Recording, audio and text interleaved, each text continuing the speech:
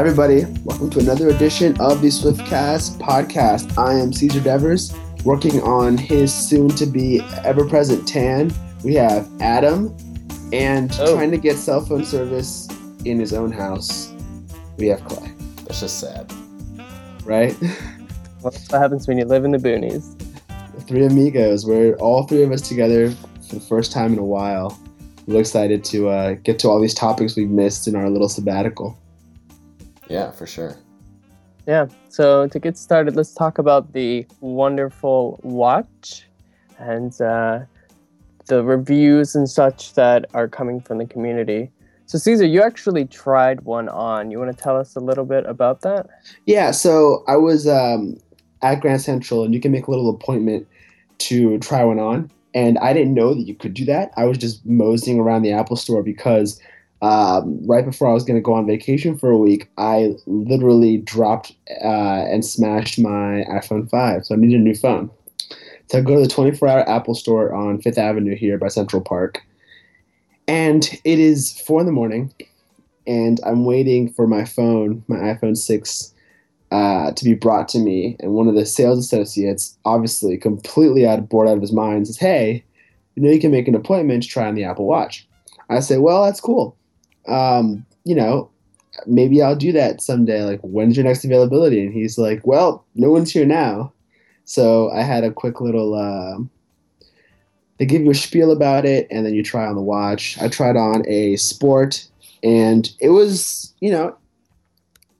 not gonna lie, it wasn't the sexiest thing I've ever put on my wrist.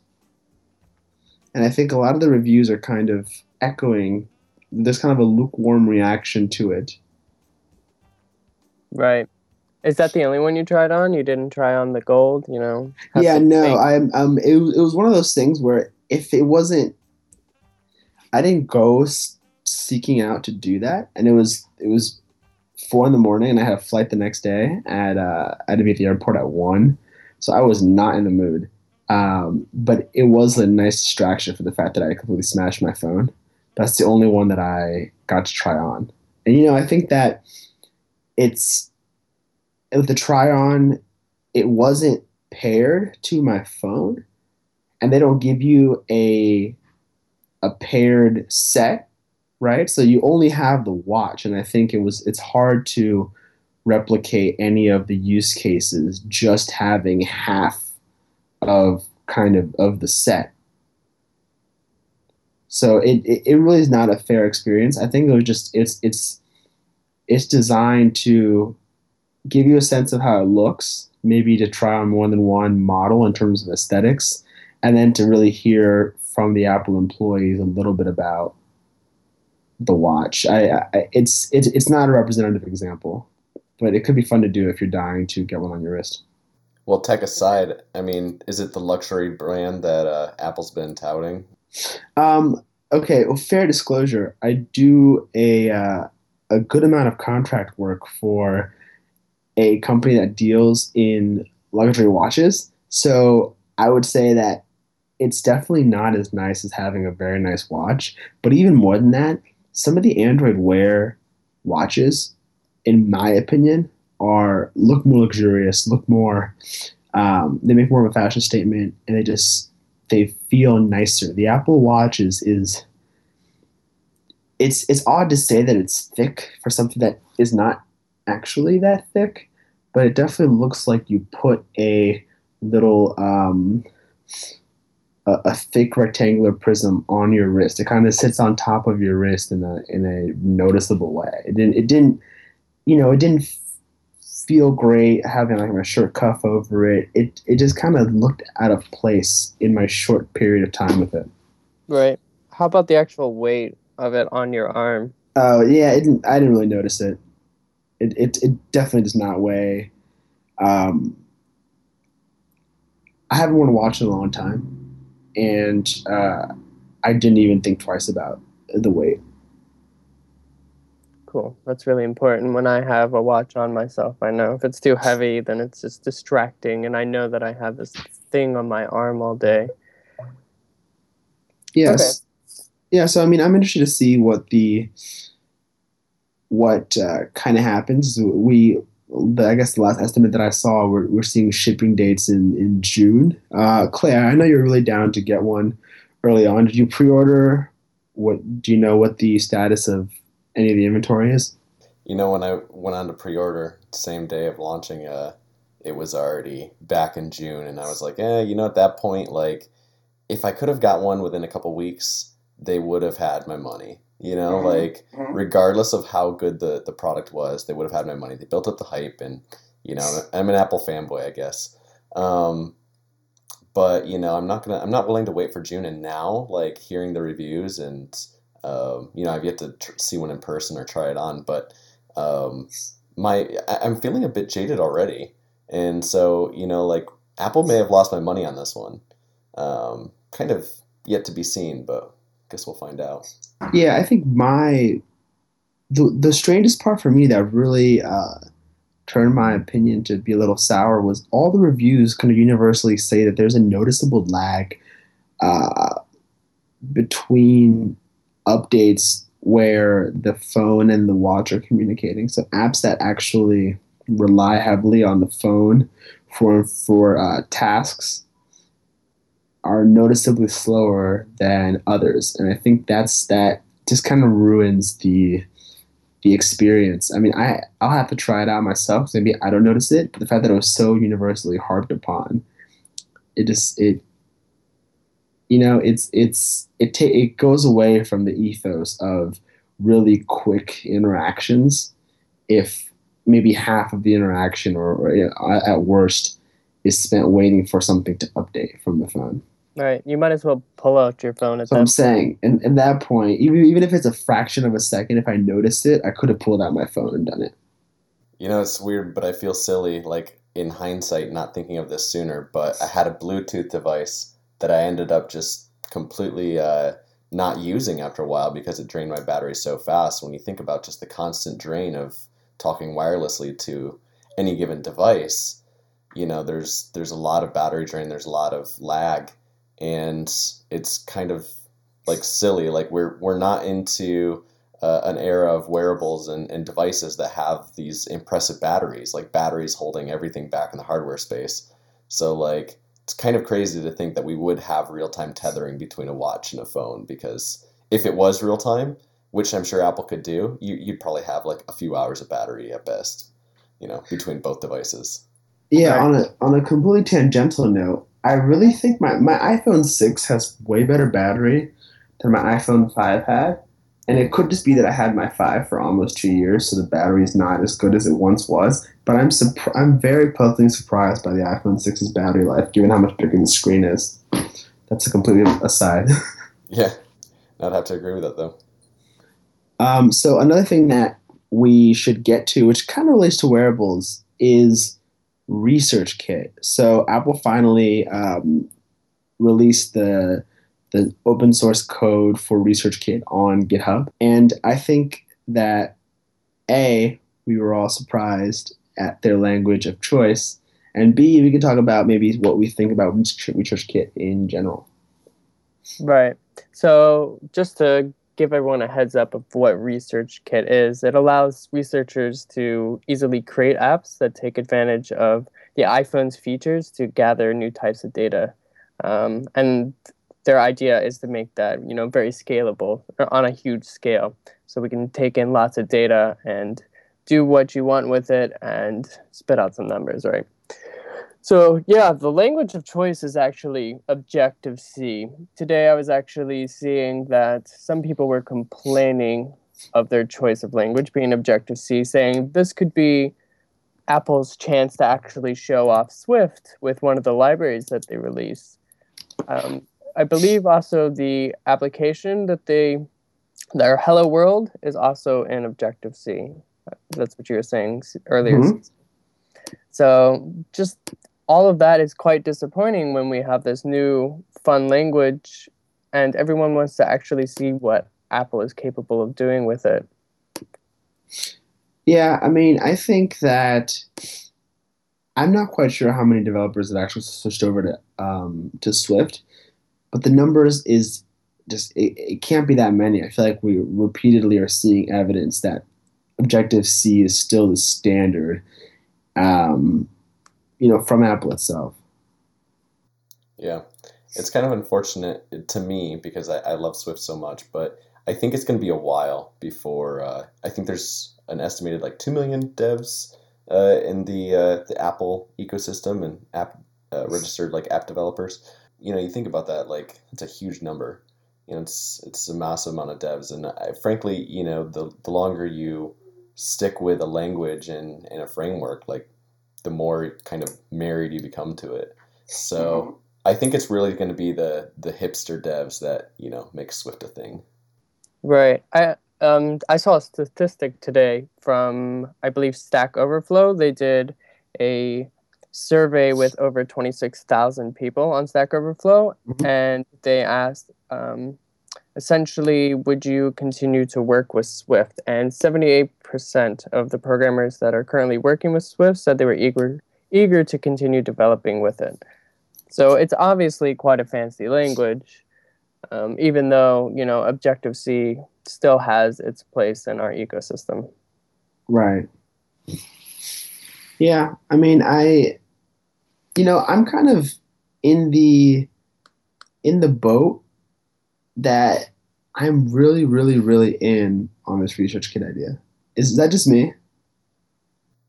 I like the idea, and I like that they open sourced it. That was an interesting move. Completely open sourcing it and putting that source out on GitHub was pretty cool. For me, it's hard for me to really think of an example. There's all kinds of different inputs and different ways to measure things. I just don't know how valuable is that data really? Like how can you actually quantify that data and not there's so many variables. As a reformed economist by training, I tell you that scale rectifies everything. If you have enough data points, yeah, some of it's noisy. It's not going to matter. That's the first thing. And I think if you can reach the level of scale that you could potentially reach just by having people not have to go to the hospital or the lab to do these studies, it could be incredible. Second thing, which I think is little known, is that a lot of scientific research gets done on, Amazon Mechanical Turk or Odesk or something where they'll actually pay people to do these surveys and studies and questionnaires. And I mean, I know when I was in college, there was definitely, $8 to $10 to be made on any given day doing psychological studies.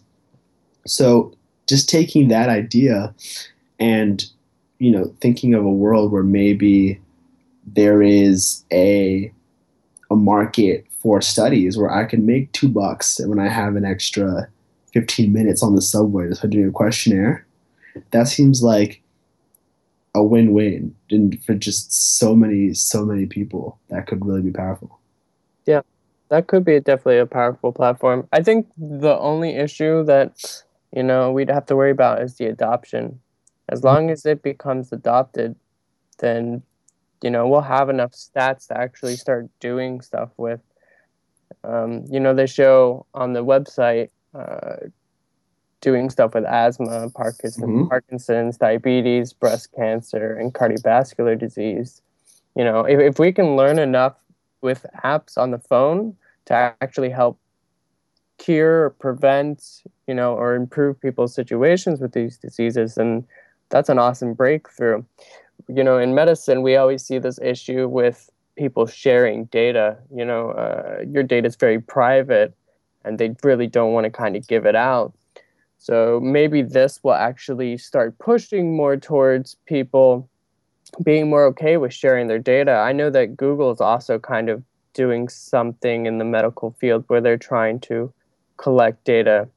Um, so with all these companies pushing to try to collect this data, we might be able to do a lot better things for people with diseases and other issues. Yeah, I mean, I actually downloaded the asthma app, and I haven't actually signed up for the study, but I watched the little intro video and I read how it works. I did a bunch of other stuff, and it's a 6 month study, so it is a legit commitment with an average of 15 minutes of tasks a week, and quite it could be questionnaires, it could be, you know, um, reminders to take your medicine, and then kind of you they'll ask you questions about your condition, and you I guess text input your responses. But I think that the apps that are already in the store are setting the right expectation in terms of user interaction. Like 15 minutes a week, it's like you won't even notice that you've done it for 6 months when you have. I think, and I think that's the level um, of interaction that you can expect from a user, especially for free. And I really hope that devs out there can pair with research opportunities, because this could be great. But there's a huge barrier because you have to actually make your own app. You know what I mean? There's not like off the shelf apps that do all this stuff for you. You have to actually create an app, find a dev, or learn to roll your own as a researcher, and create these apps. And I think that can actually be a uh, big impediment, because a researcher has to know a bunch of stuff. Has to know your statistics software, your journal things you're writing, your papers. You may have to teach if you're an academic, and learning how to make iOS apps for Research Kit might be too much, but I really hope that it's not. Right. In the same idea, this may open an entire new marketplace for developers to get more into the medical field and doing development there. This is true. I think that there's going to be a wave of grant proposals from funding agencies, National Science Foundation, that kind of stuff, where the proposal is literally creating a research kit app, because the costs are so low. I mean, it could be $40K just to make the app, and for a big funding agency, that might be something to actually get behind. So that's a good point. Definitely. Cool. Should we talk about our attempts at publishing Flourish? Yeah, I think Clay has some stories to share about getting an app in the App Store. Indeed, I do. Well, for one, I picked a terrible time to be launching an app with Apple saying, "Hey, you can now push your WatchKit apps to the store." I'm pretty sure that my latest revision will be in queue for probably a month and a half before it's ever looked at. But yeah, so interesting tidbit. First iteration, first build, push the App Store. I'm really excited. I've gone through it thoroughly and tested it on multiple devices. I'm like, yeah, this is going to be pushed through by Apple first time, no problem. And they reject it. Fortunately, they responded pretty quick. The first submission, I think it was within a week.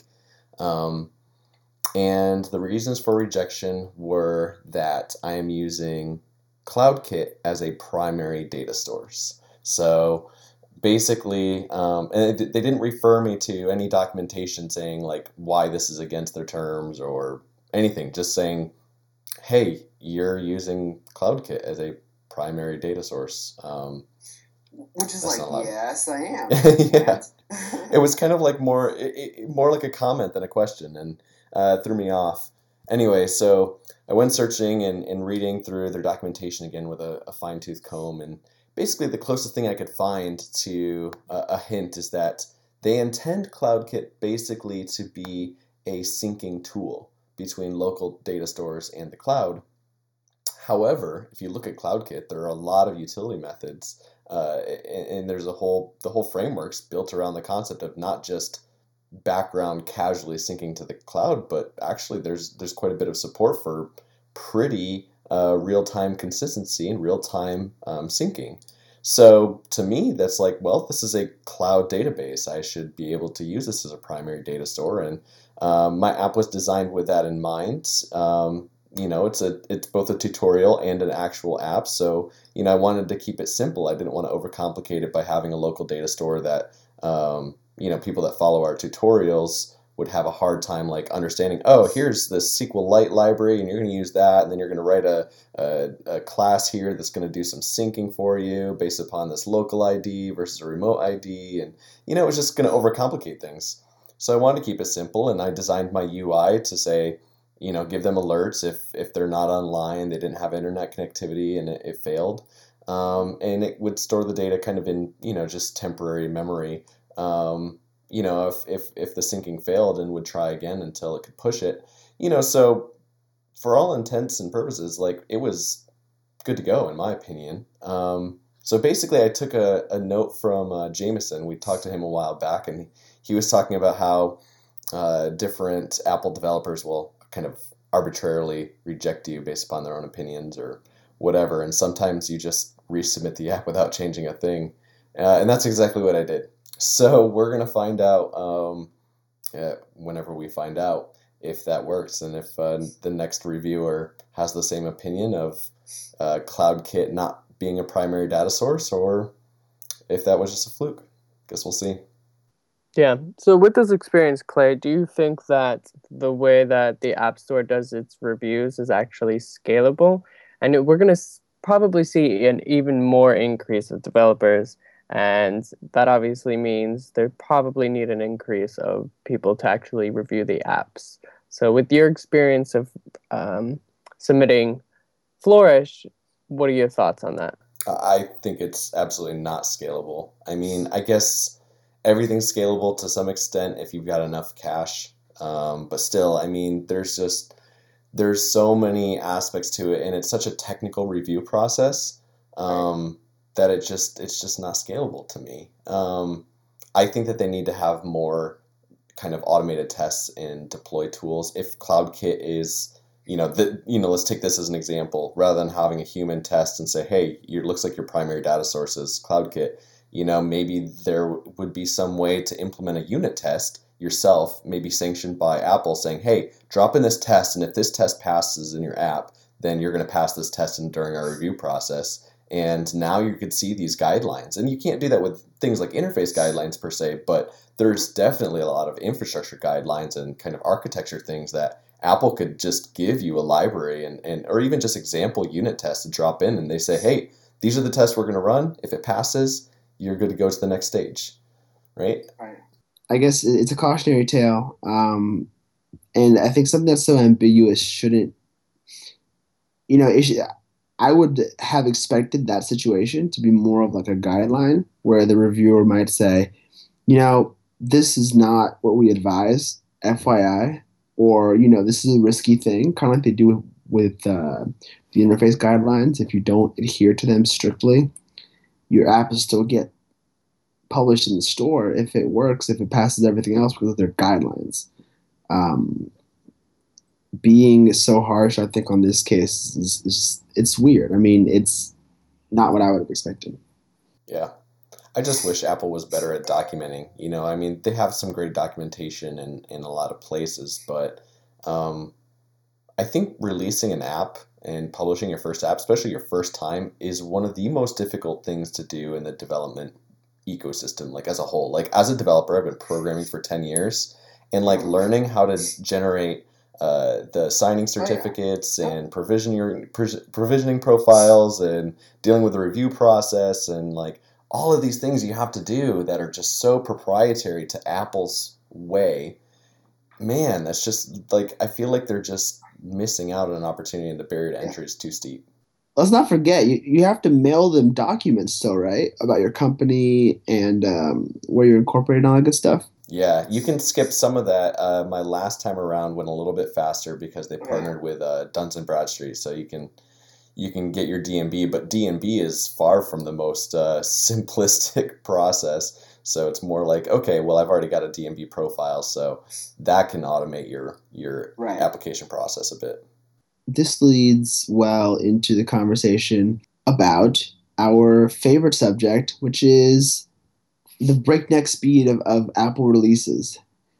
Now that we're having our gripes about Apple's processes, we should talk a little bit about the software. I can't remember a time when we're seeing releases this quick. I remember we were going to do a podcast on 8.3 over the weekend, and here we are at the 8.4 beta, and it just seems like, and now we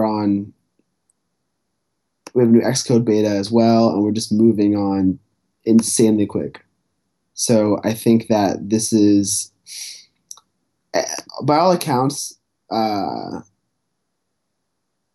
we are seeing this update because eventually the Apple streaming service is going to depend on iOS 8.4.